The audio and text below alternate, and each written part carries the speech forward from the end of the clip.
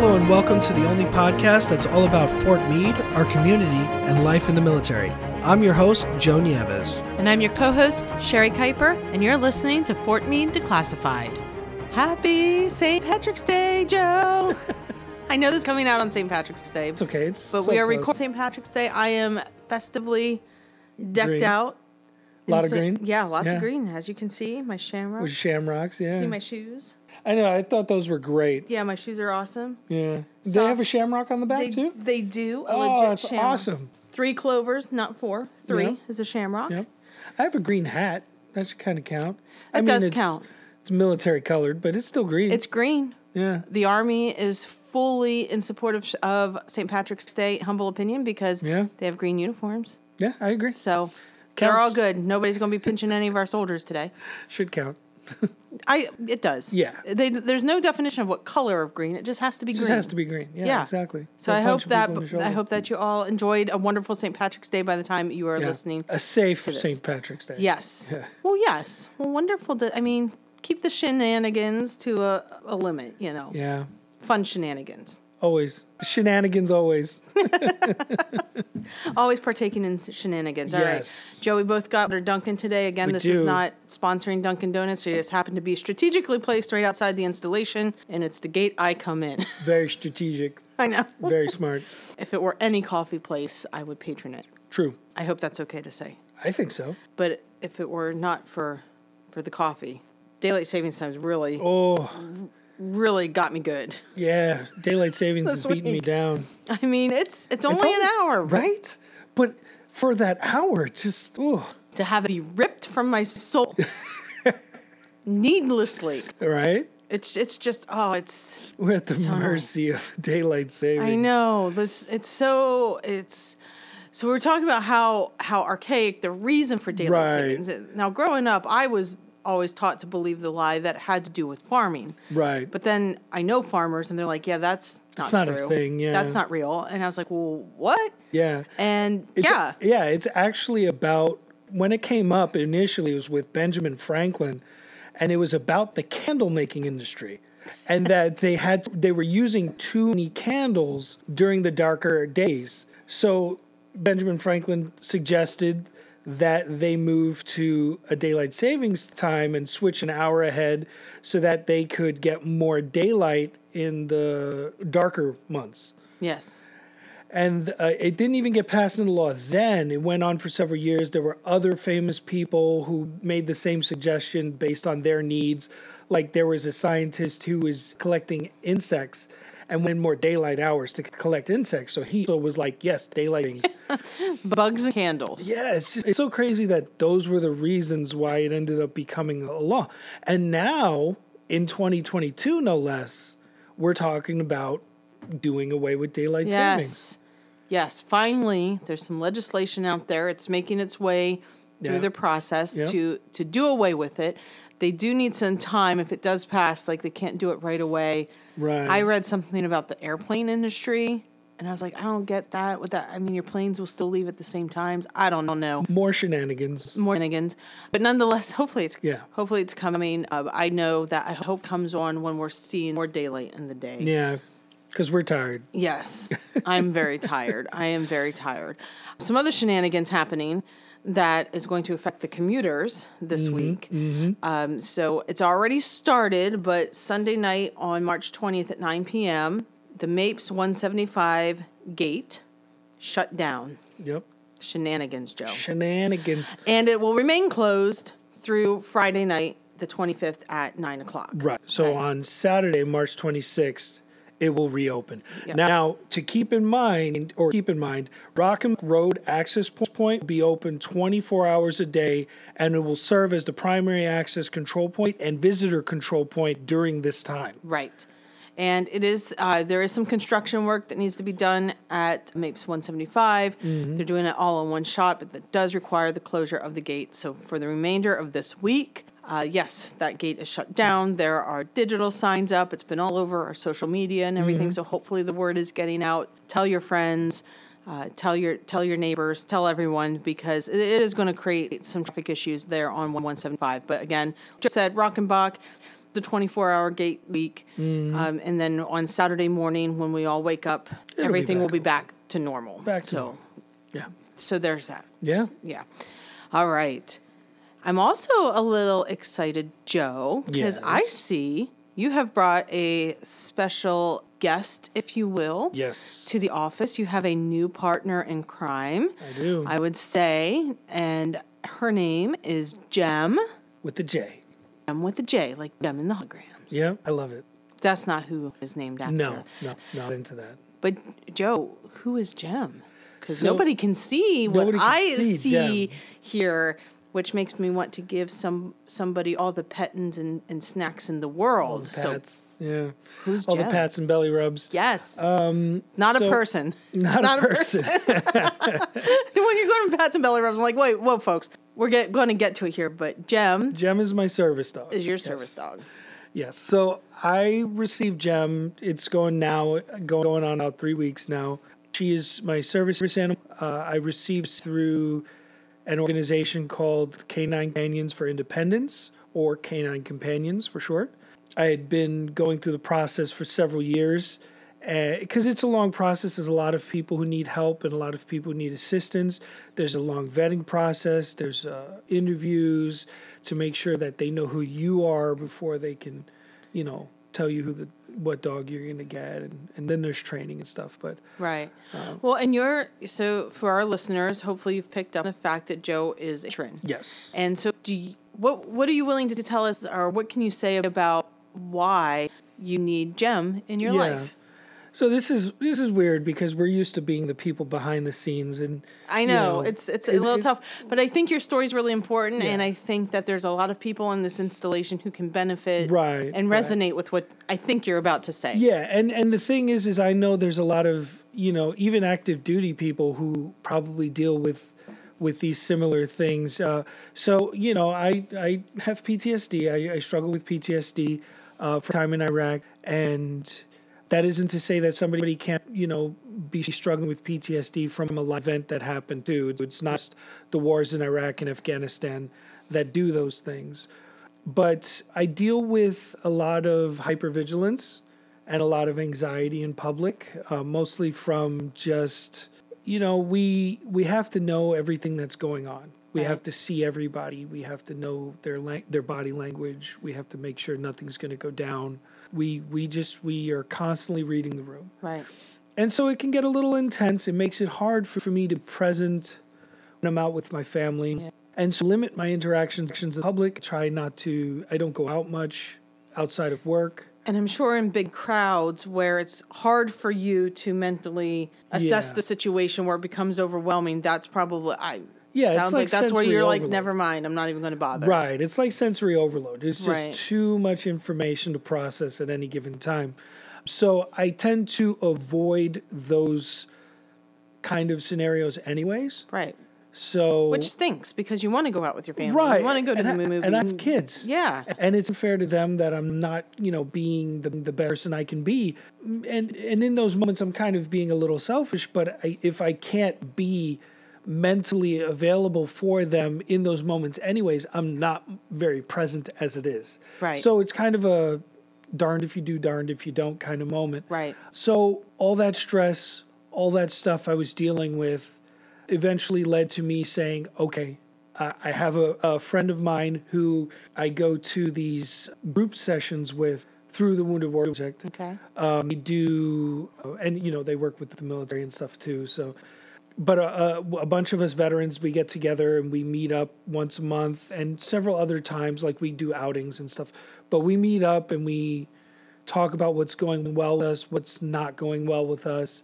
And the guy who leads the event, he has a service animal, and a few of our other people also have service animals. And so that kind of led me to see the change in him over time, but also how it felt to have even just the dog in the room. Right.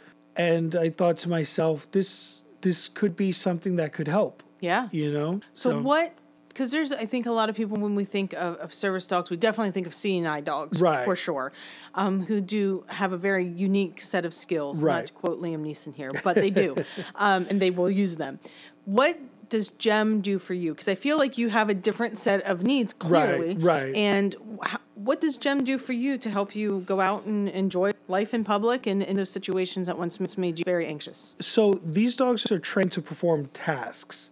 It's very important to understand that they don't perform tricks or, they're not doing... Right. They do tasks. They have specific skills they've been taught to provide something for the person they're partnered with. Right. Jem can provide a barrier between me and other people.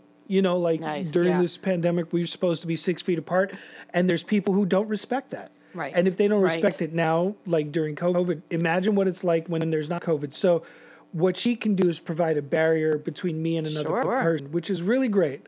Yeah, because you want that space. And for you probably just want it a little bit more than normal. Right. And so she's there to kind of give you that. That's awesome. Yeah. Long before everything that's gone on for the last couple of years, I just did not feel comfortable with somebody behind me. It just, and that's from my time in the military. That's from my time growing up in New York City. That's just a lifetime of looking over my shoulder. I don't like people behind me.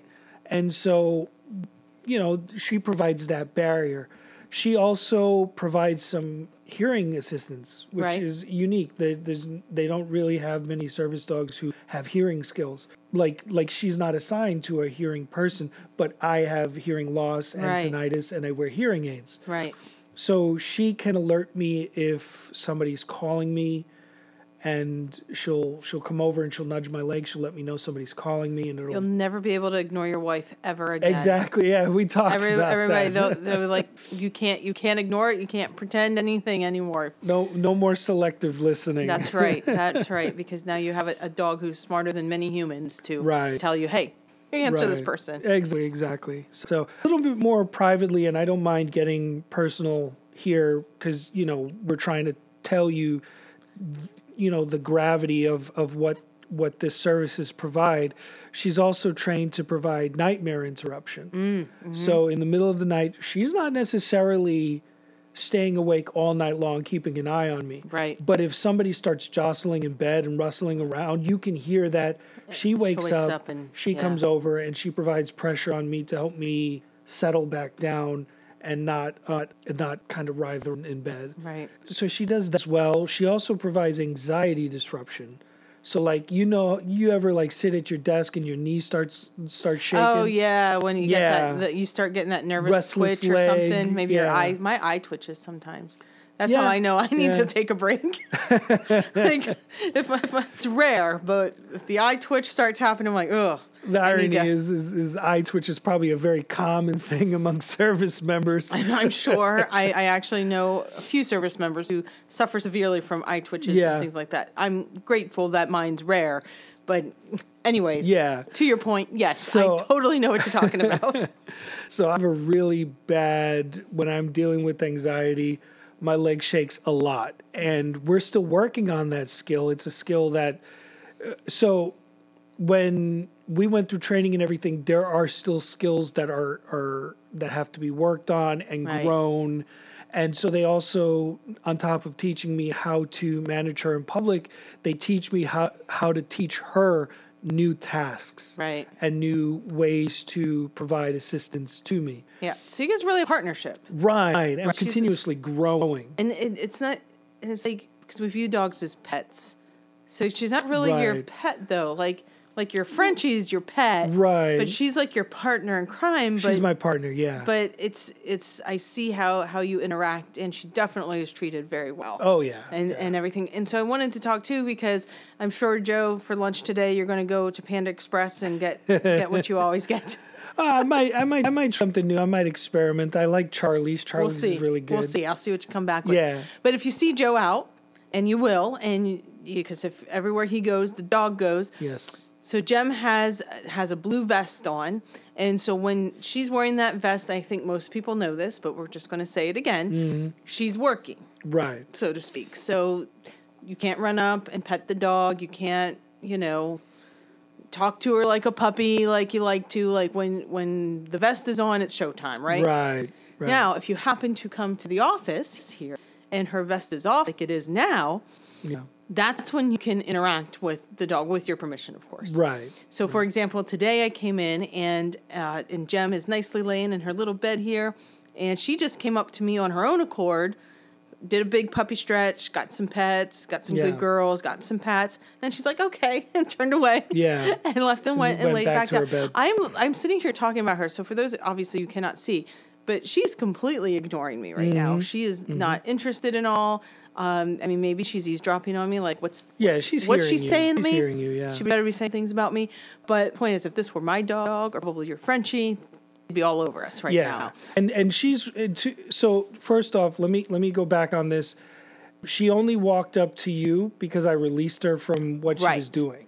Right. She doesn't just naturally do that. Right. Like, she has her moments when she understands the difference between. Right. Yeah. And because the vest was off and you had let her know that. Right. So even if the vest is off, I would never just pounce on the dog. And so, and I say that for those because I do hope that you see Jem and Joe out in public, and just to know this, and any service dog that you come across, whether it's a CNI dog or a service dog like what you have, Joe, just know that vest usually means that they're in business, and you just need to leave them alone, and not be silly or pet or whatever. It's hard. I'm a huge dog lover. Yeah, but you wouldn't walk up to a service member and start, "Hey, good job, buddy."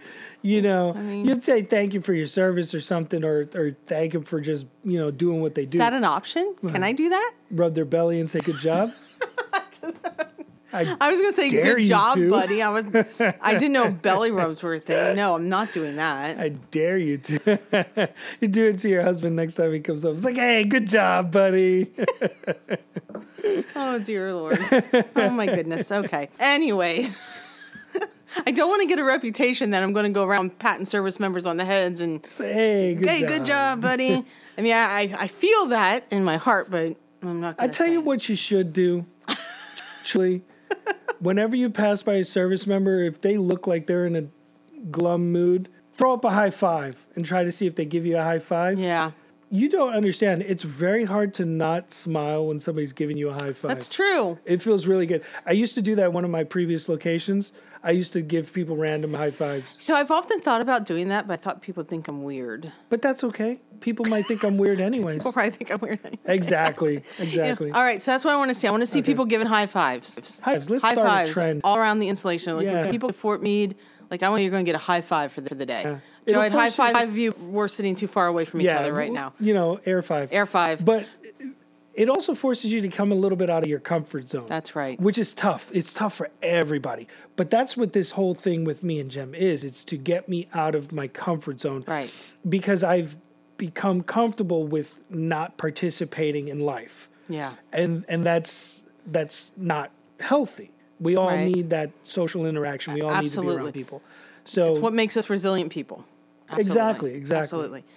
Yeah. Well, Joe, thank you so much for sharing some of your more personal experiences, and it's so cool having Jem here. And I will say that I benefit from having Jem here because when she is allowed to get the pets and the belly rubs, the dogs, not the service members, I truly enjoy it. It does. I mean, it does lift your spirits a little bit. Yeah. And so I'm excited for people to meet Jem and see Jem and really be open to how accessible these dogs can be, especially for our veterans installation. There's lots of great organizations. Yours is Canine Companions.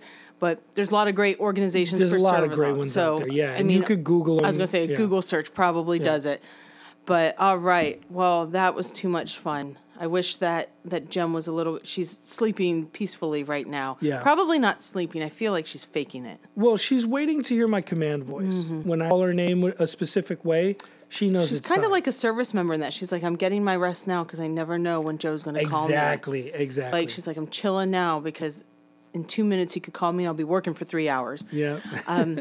Speaking of working for 3 hours, Fort Meade is getting ready to say goodbye to a longtime member of the Garrison here. Yeah. Bit of a Renaissance man. If you work here at the installation, you know him as our safety officer, Mr. Kirk Fechter. Yeah. He's been around for a minute. Started his military service career, enlisted in the Army during the Vietnam. Yeah. He went on to OCS, Officer Candidate School, became an Army pilot. I did not know this. Yeah, that's crazy. That's super cool. Like, to know Kurt is he really is a Renaissance man. That's definitely the right word we're using here. I did not know that he was an Army pilot. And along the way, he picked up proficiencies in not 1, not 2, not 3, 7 languages. That's crazy. That's a talent. I speak 1. Yeah. And sometimes that up. Yeah, right. So to be proficient in 7 is incredible. He's super talented. Mm-hmm. Yeah. I mean, musician. He's a musician. He's a singer. Yes. I mean, he performed in bands in high school and, continues to perform locally. He teaches himself new instruments. Yeah, we just had a deputy garrison commander retire. He played the guitar and performed a song at his retirement ceremony. It was so cool.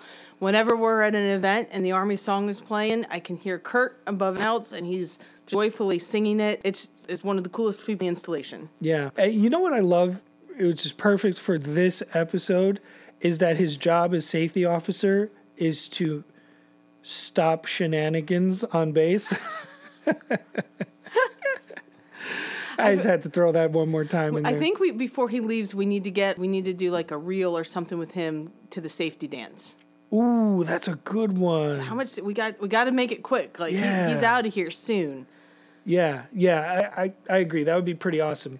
But anyways, our Meade TV host Brian Spann, he spoke with Kirk recently as Kirk's winding down over 40 years of military and government service. That's crazy. That's crazy. That's so awesome. That is very awesome. Here's Brian's interview. We're talking with Fort Meade's Renaissance man, speaker of, I don't know how many languages. Well, what's the count now? I've got DOT validation with some proficiency in 6 additional, so that's 7. And then I pride myself on knowing phrases, and I can give greetings in 32 different languages. How did it all get started for you, the language thing? Well, I started with English, and I saw a big word, and I want to know what it meant. And then I took Latin, which is, real good. In grade school? That was in high school. High school? Yeah, and that's after I'd taken German in junior high. So the Latin was the best, was a vocabulary builder, and so then I, was interested in languages, and got interested in the Bible. It's written in Greek. So I studied the ancient Greek, which also helps with modern Greek, and then also studied, majored, my second part of college was in Near Eastern languages, so that was Hebrew and Aramaic and Phoenician, etc. So you're always studying something new then? I am. All right, well, that's pretty amazing because I have a hard time with English. Yeah, well, there are different dialects of English, so I found that out in the South. You don't say, I will go to the store, I'm fixing to go to the store. Right. So let's talk a little bit about your career before you came to Fort Meade. Tell us a little bit about your Army career.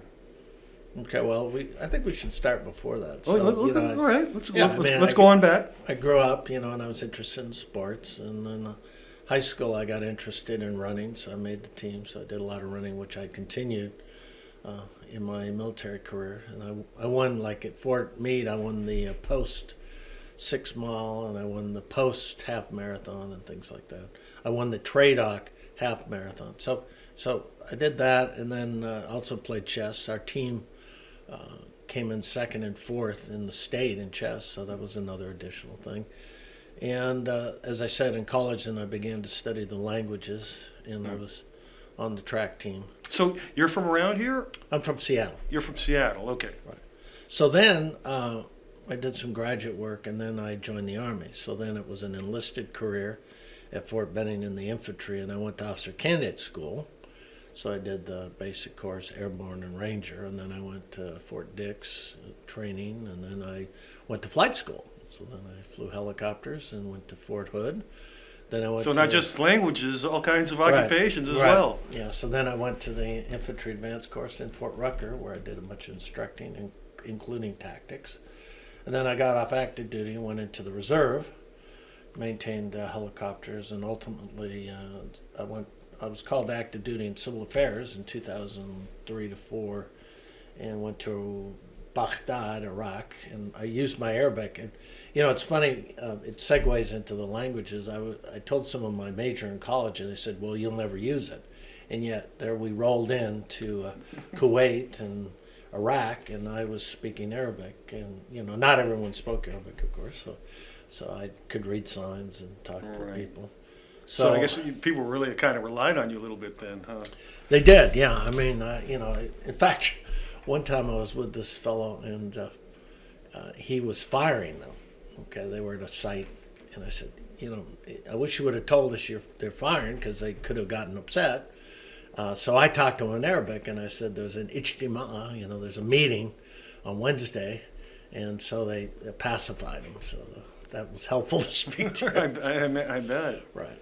And so then in '94, I joined the civilian corps. So I started taking safety courses at Fort Rucker, where I'd done helicopter pilot training. So that's, and I'd stationed there. So it was coming home. I hate to put, pin people down, but what was your favorite assignment? It doesn't have to be Fort Meade, obviously, but I mean, what was your favorite assignment over the years? Well, I really liked doing the advanced course at Fort Rucker. So it was an instructor job, and very technical and very educational, because, when you're doing with the Army, the operations, the key thing is the synergy, using all the parts. Before we talk a little bit about your time here at Fort Meade, I was just thinking about when Colonel Sprague was leaving, and you gave him the vocal tribute, and it reminded me of a couple of commanders' calls over the years where you got up and sing. I mean, you enjoy singing? I mean, do you do it? Right, do you do it often outside of? Right. I've been I first started playing guitar and singing when I was in junior high. That's where I learned, and I also, when I was in elementary school, learned the piano, and then I added. It's funny experiences. I was on a boat that went from Seattle to Victoria, British Columbia, and there was a girl from New York, and she showed me how to play a harmonica. So I even added that. In fact, when I was at Fort Rucker as instructor, I would introduce my classes by playing the harmonica as an icebreaker. So I incorporated that. I was in a band for a while in high school, and we performed different locations, and I've performed different places. I performed in the chapel. So getting back to your time here at Fort Meade, we talked about some highlights going back. Right. Well, I think the biggest thing, my transformation of thinking was I worked with the ASAP director, Ken Jones, and I was expanding safety into the health promotion domain. We stood up the health promotion with all the different programs, and I'm hoping that it could be revitalized, some of those in the future. But we would work every day, and then he was told to stand up a suicide coordinator, and so he came up with some funding to do assist training, applied suicide intervention skills training. And ironically, the Vice Chief of Staff of the Army was really promoting suicide prevention, General Corelli, who went to my high school in Seattle. Oh, interesting. Yeah, and he graduated, and then 3 months later I started going there. So I had that Seattle connection. In fact, Colonel Nyland and the commander of Kimbrough were both went to the University of Washington, where I graduated. So for a time, monthly, I was contributing in that training, and ultimately they got a suicide prevention coordinator. But what I saw, the biggest thing in safety was the component of people's behavior. And unfortunately, safety had been tasked throughout my career to alter behavior by a briefing. So there might be a weekend. Death by PowerPoint. Right. So they'd say, okay, give a safety briefing. So you tell people to be careful. And then they get in a wreck. And then they ask what's wrong with safety. How come you guys didn't give a good safety brief? What I learned here is that, you give them as much information. Unfortunately, through my studies, I know a lot, and I wish people knew more. I try to import little tidbits, and I try to select the tidbit at the time and place that'll be the most important. that's a key component in safety briefings. But the other thing was the behavior. I saw that, I tell people not to drink and drive, but what if they have a substance abuse problem? We need to team with them, and they need to are the ones that get involved, because Right. my briefing is not going to affect someone who commits a felony. When you're impaired and you get in a vehicle, you committed a felony. Let's talk a little bit about the future. What are your plans going forward? Oh, well, I'm sure there's going to be more language study and music. Yeah, well, it's funny. Musical appreciation. Yeah, it's funny because, they say, well, what are you going to do when you retire? Well, no, it continues to be what I won't do, because there's too much to do. Exactly. So, I've got the music, and, I write songs and play songs. In fact, at my high school reunion, I sang with the band Gloria, so they seem to like that. So, there's that to do. And also, I want to continue my fitness, so I wasn't intense in some of my years. So, I want to continue weight training and running, and I like to hike, get out and, I love to travel. Right. Especially, like I drove up to Montreal, and it was fun to try to speak French with the people. And it was funny because, see, this is the language thing. So I'm in a restaurant in Montreal talking to the guy, and he wasn't real impressed and didn't seem very affable. And then I found out he was Greek, and so I hit him with some of the Greek I know, and then we were friends. So those are just some of the things, but the list is way longer than that. So. You are truly a citizen of the world, Kirk. It's been great working with you over the years. We did have you were talking about genealogy. We did have a little adventure in West Virginia. Tell us that story about your cousin. I believe your cousin in France. Yeah. In France. Right. Yeah. Found some dog tags. Right. Well, if we go chronologically, I put a thing out on the internet. See, and we talk about different technologies. So I put this thing out on the internet. Does anyone know my grandfather, who was William James Fechter? And I got a note from a lady that says, well, I can give you some information. Well, I find out that she's my dad's cousin that I'd never heard of. And so she lives in Missouri. And we're talking. In fact, we were talking every day, and it's tragic that she passed away. But in that process, she had reached out to people with my Fechter side who were in northern France. And my third cousin had started and worked on a genealogy, had 300 Fechters. So, and some of my people went to France, where my great-grandfather was born. The house that he was born in was dismantled by the Nazis when they invaded. But I've been to that now.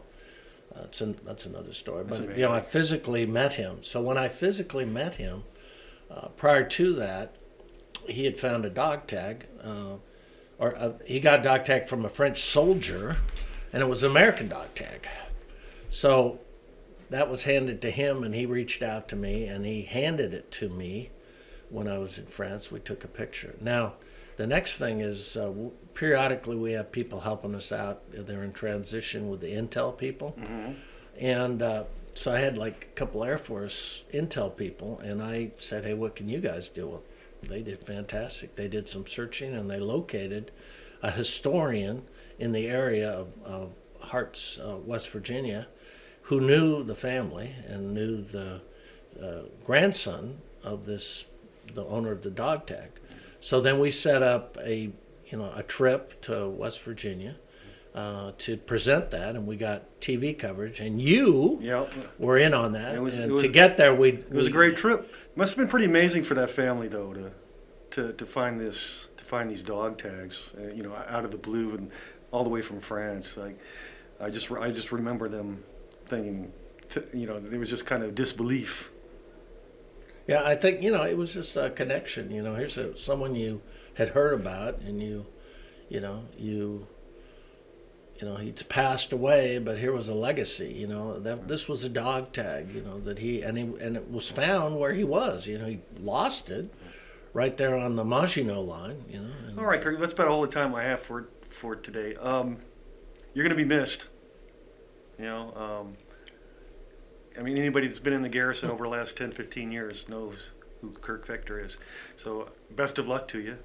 And we wish you well, and I hope you come back and visit us. Well, I appreciate it. And, of course, if I were to thank everyone, that would exceed the amount of days that we Right. No, I'm very grateful, for the opportunity, and very thankful. Thanks again for the time. Great. Thank you, Kirk. Thanks for tuning in. Remember, you can find us on Facebook, Twitter, and Instagram, as well as iTunes. We're also on DivotsHub.net if you search for Meade Declassified.